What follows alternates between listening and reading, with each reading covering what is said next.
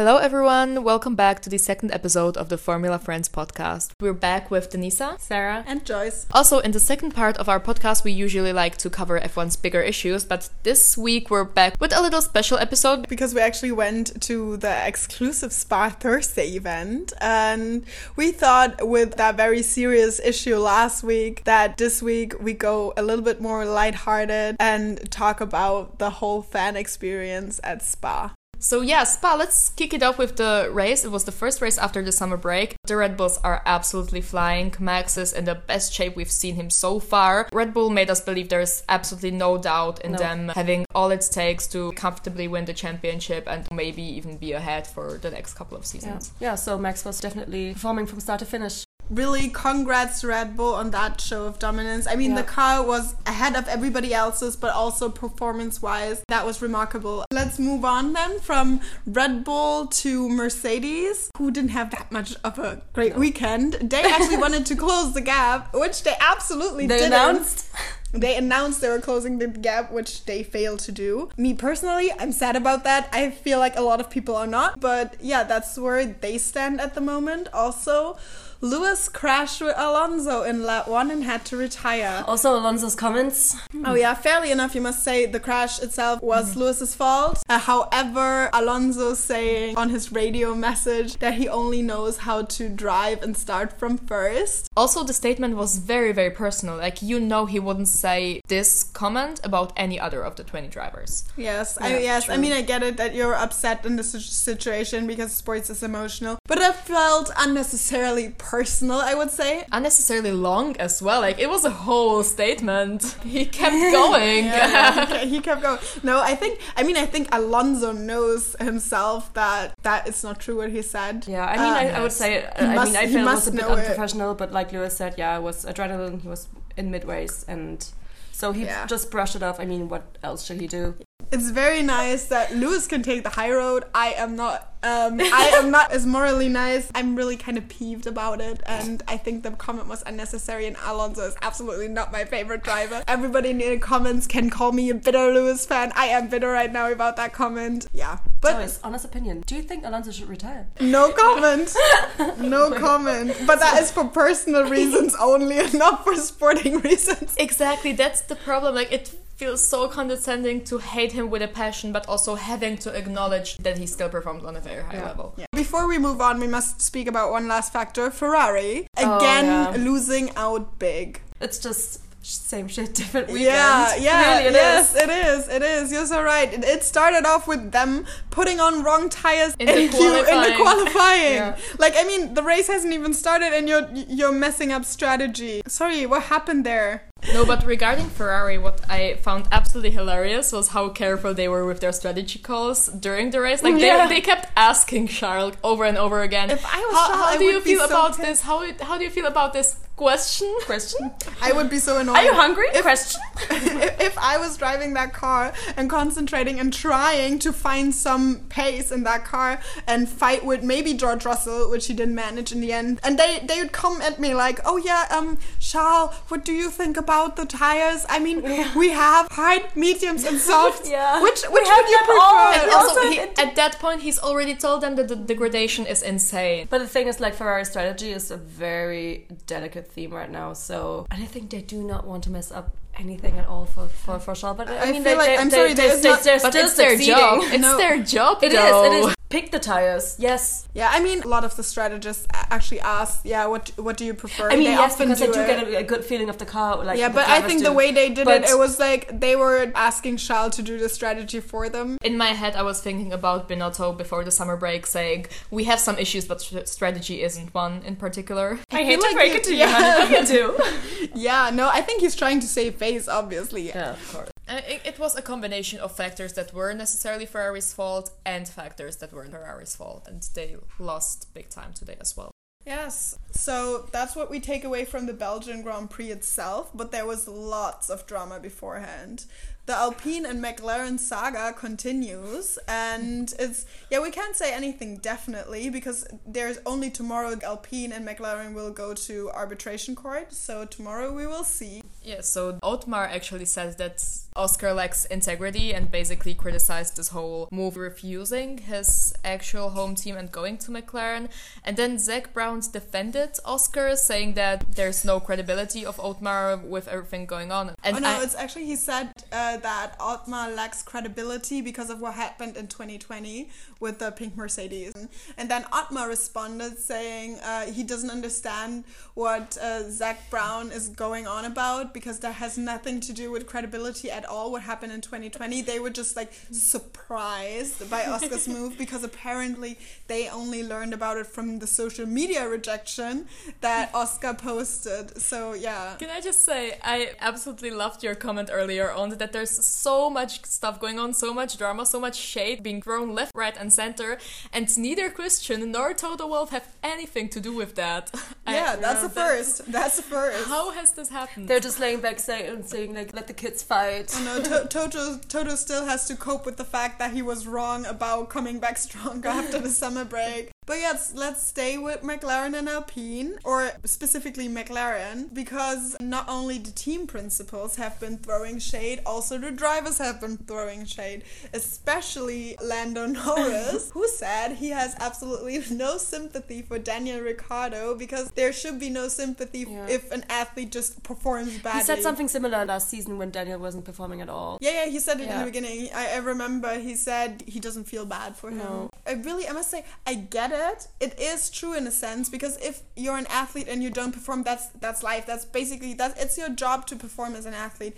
But I feel like the comment was just very unnecessary coming from him as his teammate. So I don't really understand why he had to publicly say that, even though there is obviously some truth to it. I get where he's coming from, but I don't get why it's just causing unnecessary drama within the team. And also it's on the top of everything that's already and also they still on. have to race for the second half of the season, so they still have a lot of races left. And they're like in the not in the same position because obviously Norris has been performing on a much higher level than Daniel, and he did get a major contract extension. But they're the two drivers. Of course, that you have the inner team rivalry, but that's what happens inside the team. Like, to the outside, you want to be the united front. And I already sensed something wasn't really working between the two when the Beyond the Grid interview with Lando came out a couple of weeks ago, where he also was saying that he was so much closer on a personal level with Carlos, which is completely fine. Like, no one needs Daniel and Lando to be besties, but the way he spoke about it, him explaining they have no similar interests and that they're very different personalities, it didn't seem like there's a perfect harmony inside the team. Yeah, I mean, I get that, but then again, as far as I can tell,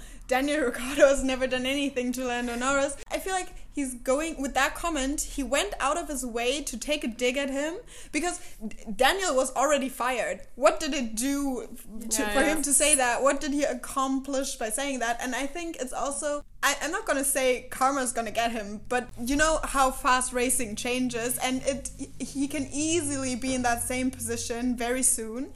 And I feel there's no need to kick a man down because Daniel was already fired. And also, it was insanely unprofessional from him, but exactly what you said. He also saw that McLaren isn't afraid to terminate a contract early if a driver doesn't perform. So yes, Lando does have a major extension, but he doesn't necessarily have to drive with them all the way until 2026. Yeah, I feel like I thought it was very nice, though, what Sebastian Vettel said. Again, we're coming back to him finding all the right words, that he thinks that was just also up to McLaren to extract that potential from Daniel Ricciardo, who is a great driver, according to Sebastian Vettel. And I think in that regard, Sebastian Vettel has a lot more credibility than Lando Norris has as a 4-time world champion. But yeah, it's opinions over opinions. A lot of people didn't have a lot of nice things to say about each other, except for Esteban Ocon, who wants Mick Schumacher as his bestie to come to Alpine,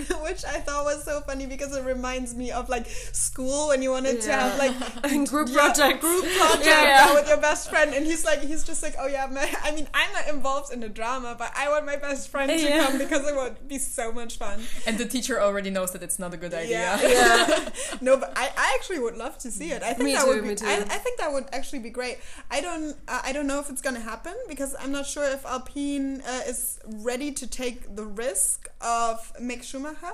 I actually think he's going to stay with Haas. I don't see him because there's a lot of rumors, yes, and obviously Günther Steiner has been lobbying everywhere as well, but that's just what you do. And I think at this point it would make the most sense to extend with him for another year because another big topic, Audi entering F1. And if they're interested to have a German driver in their team as a German manufacturer, they will be interested in that. Obviously every German team has to think about Mick Schumacher because he's such a big name and it would bring a lot of fans to the sport.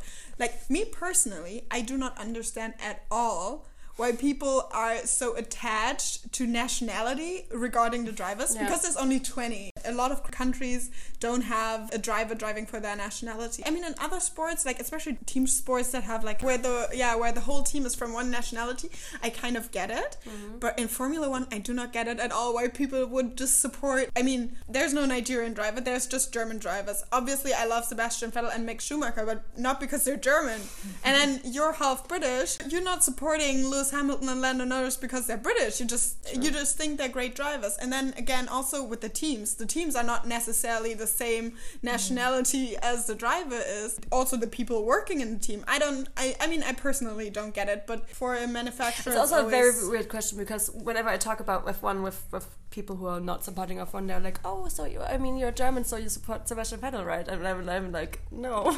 I mean, I'm like, yeah, because he's great. I like him, yes. And then they're like, oh, so it's Mick Schumacher. And I'm like, no, it's not. Yes, I think it's especially with the countries or the nationalities that have been represented since the beginning and are just very likely to be represented because the sport is already very big in those countries. I think a lot of these people, they support by nationality, which is namely Germany, the UK, and Italy. Yeah. Yes, maybe Spain as well, because Fernando Alonso has been around quite a while, and now they have Carlos. Yeah, but also with the Netherlands, I think it's different because Max is like the first. Yeah, exactly. There's a big difference between countries that have multiple drivers who they can support and like choose from, because for example in Spain there's both Carlos and Fernando. The Great Britain has such a high amount of drivers. They always have they have always more than one. Lewis has been there around, but then Lando Norris, George Russell, Jensen before that, David Coulthard's also British, right? Yes, and then Damon Hill.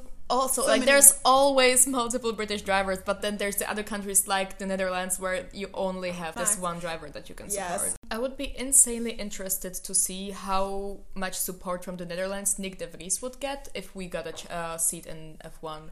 I don't think not a lot. Exactly. Exactly. But it's because but I think it's at this point it's because he's associated with Mercedes. He's very much associated with Mercedes, and Max, he's just now the embodiment of the Dutch fan or the Dutch Formula 1 community, which is not a bad thing at all, but it's just the way it is. Yeah. Oh. It's just the way it is. But let's go back a bit and talk about Audi, because I think it's quite interesting. They're now officially the second German manufacturer, because Porsche is coming in as well, but they're going with Red Bull. They announced they're coming in, but then Audi, they're basically gonna take over the Alfa Romeo team, not as an 11th team as people suspected, but they're just gonna take over a team. And I think it's so funny that it didn't even take them 5 minutes to shoot shots at Mercedes when coming in. What did they say exactly? Because I didn't really quite follow. I think they said especially that they will be the first manufacturers to actually come into F1 to have German motors. You're already picking out your rival and you're not in the sport yet. They're gonna have to steal the German fan base from Mercedes. They have to they have to take some of that to be very successful. Which is also why I think for them, especially a German driver, is more important than it might be to Mercedes, because they already are there. But you're gonna win a lot of fans as a team also if you have Mick Schumacher driving for you. A lot of sponsors as well. Yes, but what the CEO of Audi said in regard to Mercedes and the motors, because Mercedes is actually building their motors in Brixton, UK, so yes, no German motors then, just a German name, I guess, a German team. Run by an Austrian, imagine. Run by an Austrian. Can we believe it? Shots fired. Can you believe it? No. Okay. So you guys, or you girls, you've been to Spa on Thursday. Oh yes. Why have you been there? Why did you go? And how? Oh, do you actually expect me to speak of that trauma?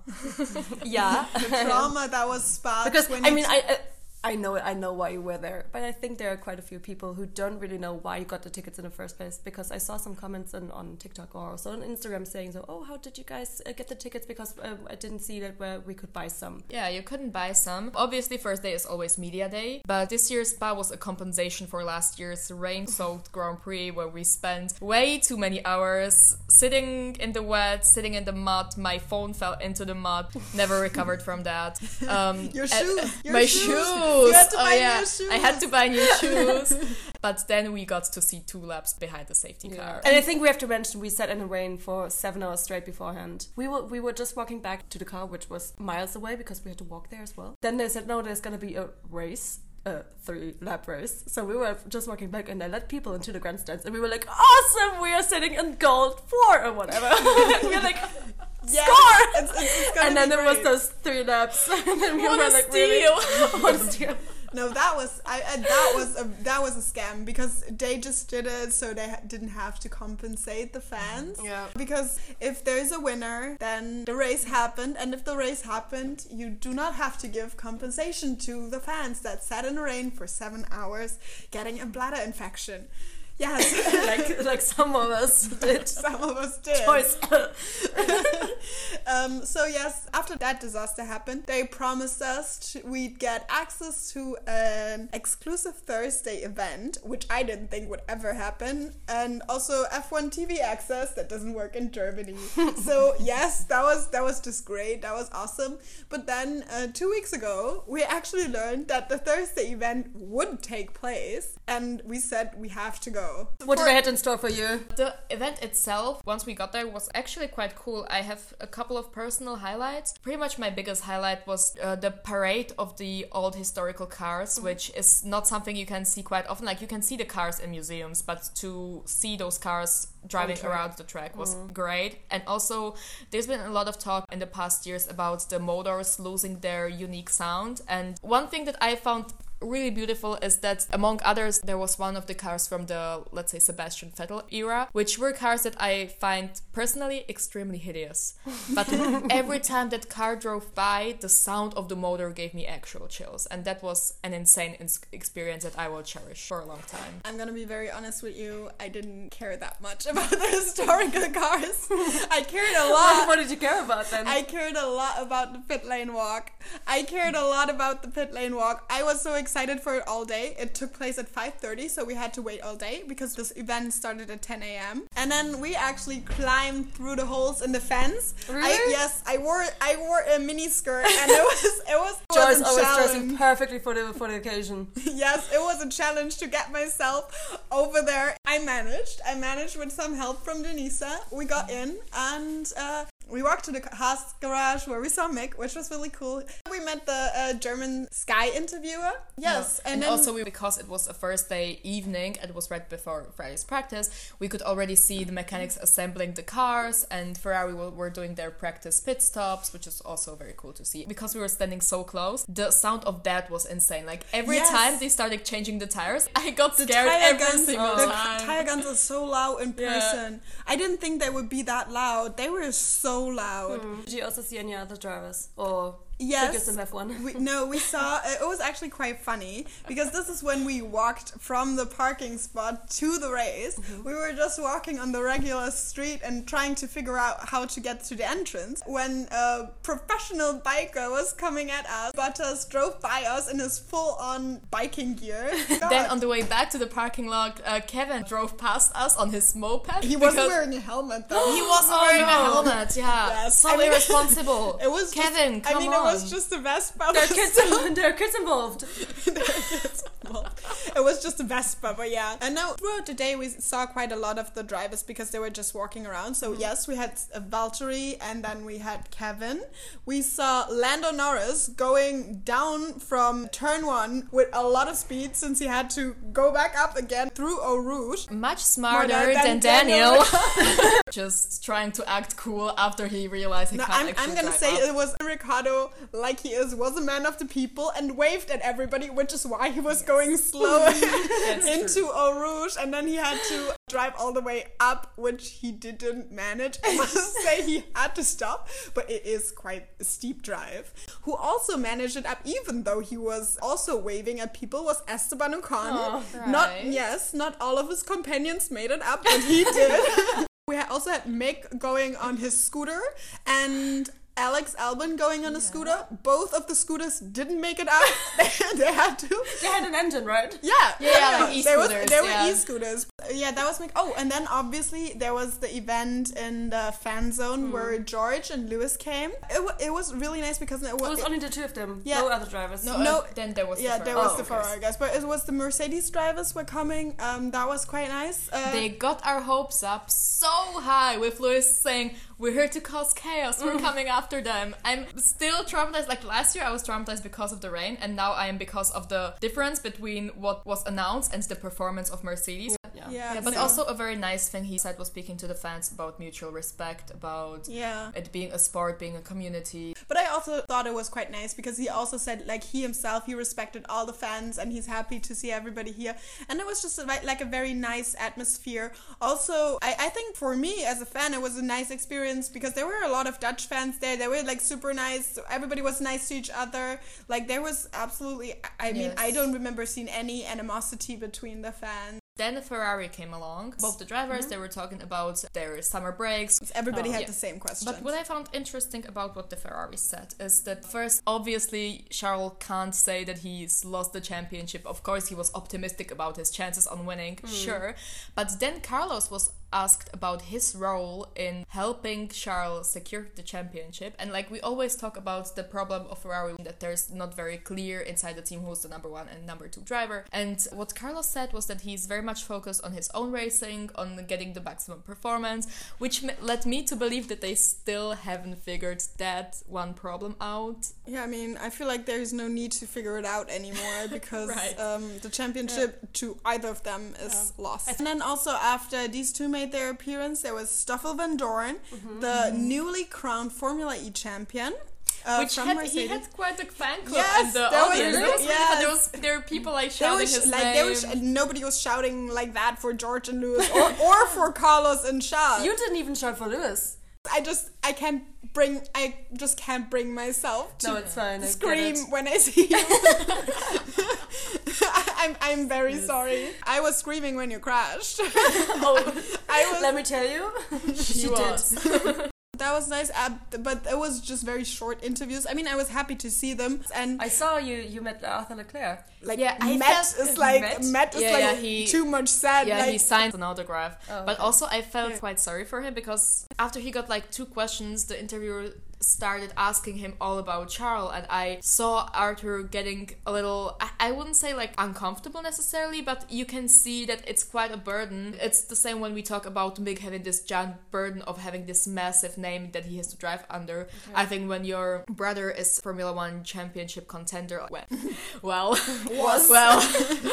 no, but it's hard because the interviewer started asking him all the questions about Charles, which is obviously not something you want to focus on when you're focused on your own career in the sport. Yeah. So I felt a little sorry for him actually. I thought it was really nice seeing Formula 2, Formula 3 drivers. I mean, some of them were maybe gonna see in Formula 1 in the upcoming years, even though I think it's gonna be very, very hard for any of them to come up right now, because the way that I see it whenever I watch Formula 2 or Formula 3, there's not really anybody that is very much like a talent. Like, there's not that big talent in the academy. Like, I think they said it about Liam Lawson, who was driving the AlphaTauri for Pierre Gasly in FP1 this weekend, that he's in the Red Bull Junior Academy, but still he's not handled as like that very big talent. They're gonna give him the opportunity if they need a driver, but I don't think that it's like they're gonna push for his entrance in F1 like super hard or anything. Especially like the Formula 3 championship currently, between the person who's P1 and P5 in the standings, there's 10 points between them, so the whole championship is insanely close. Yeah, I just think the way, when I look at the Formula 2 grid, especially, I don't know that much about Formula 3 at the moment. If I look at that grid, I don't think there is anybody that is like that super talent which needs to be in F1 right now. And also you already have so much young talent in F1 at the moment. But I think we're talking about silly season again. Okay. Do you guys want to add something to the event? Yeah. I think there's one more funny scam that we need to talk about. Coming from the rain poncho. From the 7-time world champion himself. Yes, Lewis. Who, right after Spa, obviously all of the drivers were outraged and talked about it in one way or another, but especially Lewis has been very vocal about how much of a scam it was for the fans. Exactly, and there was a post that was posted by the Hamilton crew and reposted by Lewis Hamilton, saying that for everyone who attended Spa and can prove it, that there is a special surprise. We haven't heard anything all year. Actually, a couple of months ago, I wrote a DM to Hamilton crew being like, "Hi, I don't want to be rude, but you promised us a special surprise. I'm sorry, can I speak to the manager?" Then, when we were at Spa, I think it was at noon, we got an email from Hamilton crew saying Lewis is launching Plus 44 World, his new clothing line, and that, ironically, we were getting a rain poncho. That was... Thank you, Lewis. Well played, Lewis. Well played. You're a funny one.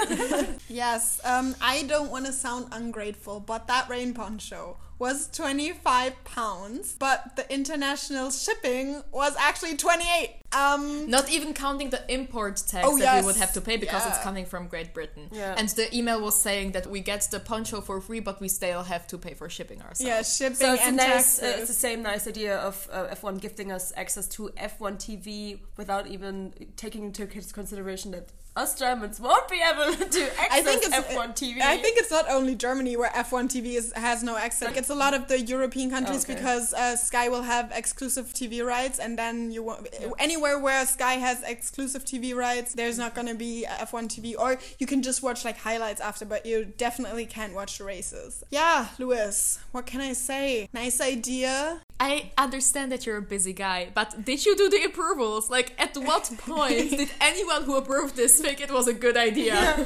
No, also that rain poncho can weigh that much. You could probably stuff it in an envelope if you wanted to. No, wait, I can promise you, in about a week, we'll get like a message from Joyce saying, "Guys, I paid for shipping.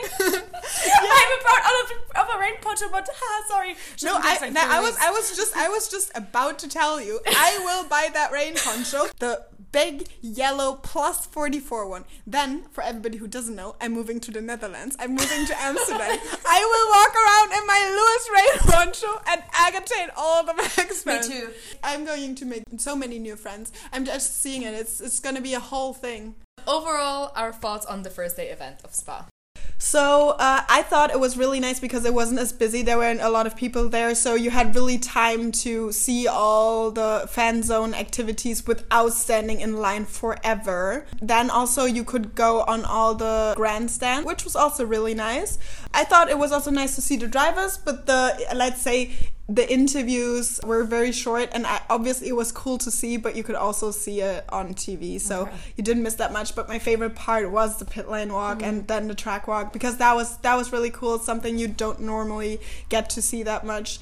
For me, when it comes to Spa, after last year, I told you guys I'm not going back to Spa even if they paid me for it. I was so, I wouldn't say devastated, but I was so generally unhappy with the track, because I think when you watch it on TV, it is obviously a great track, but because it's in the middle of the forest, because it's in the middle of nowhere, it's not necessarily very good overall experience. And then enter 8 hours of rain and being completely soaked and having everything that you took with you to the track ruined. Honestly, I thought you won't catch me dead in Spa. And this was a very nice way of seeing Spa in a nice light. Yes, as you said, walking in the pit lane and actually seeing them assembling the cars and practicing the pit stops and seeing all of those old cars, hearing all of those old cars driving around. It was a memorable experience. Yes. I would have loved to see it as well, because I was obviously traveling.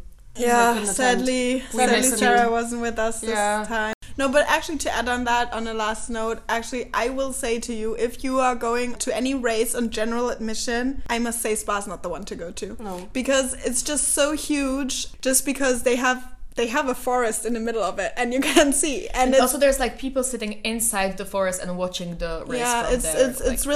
It's really hard to see very well. They do not have a lot of screens, and so yes, if you get general admission, I would not recommend Spa. Okay, that's it for today. I would say. Yes. Yeah, thanks for listening. If you're still here with us, thank you. Until next time. Until next time. Bye.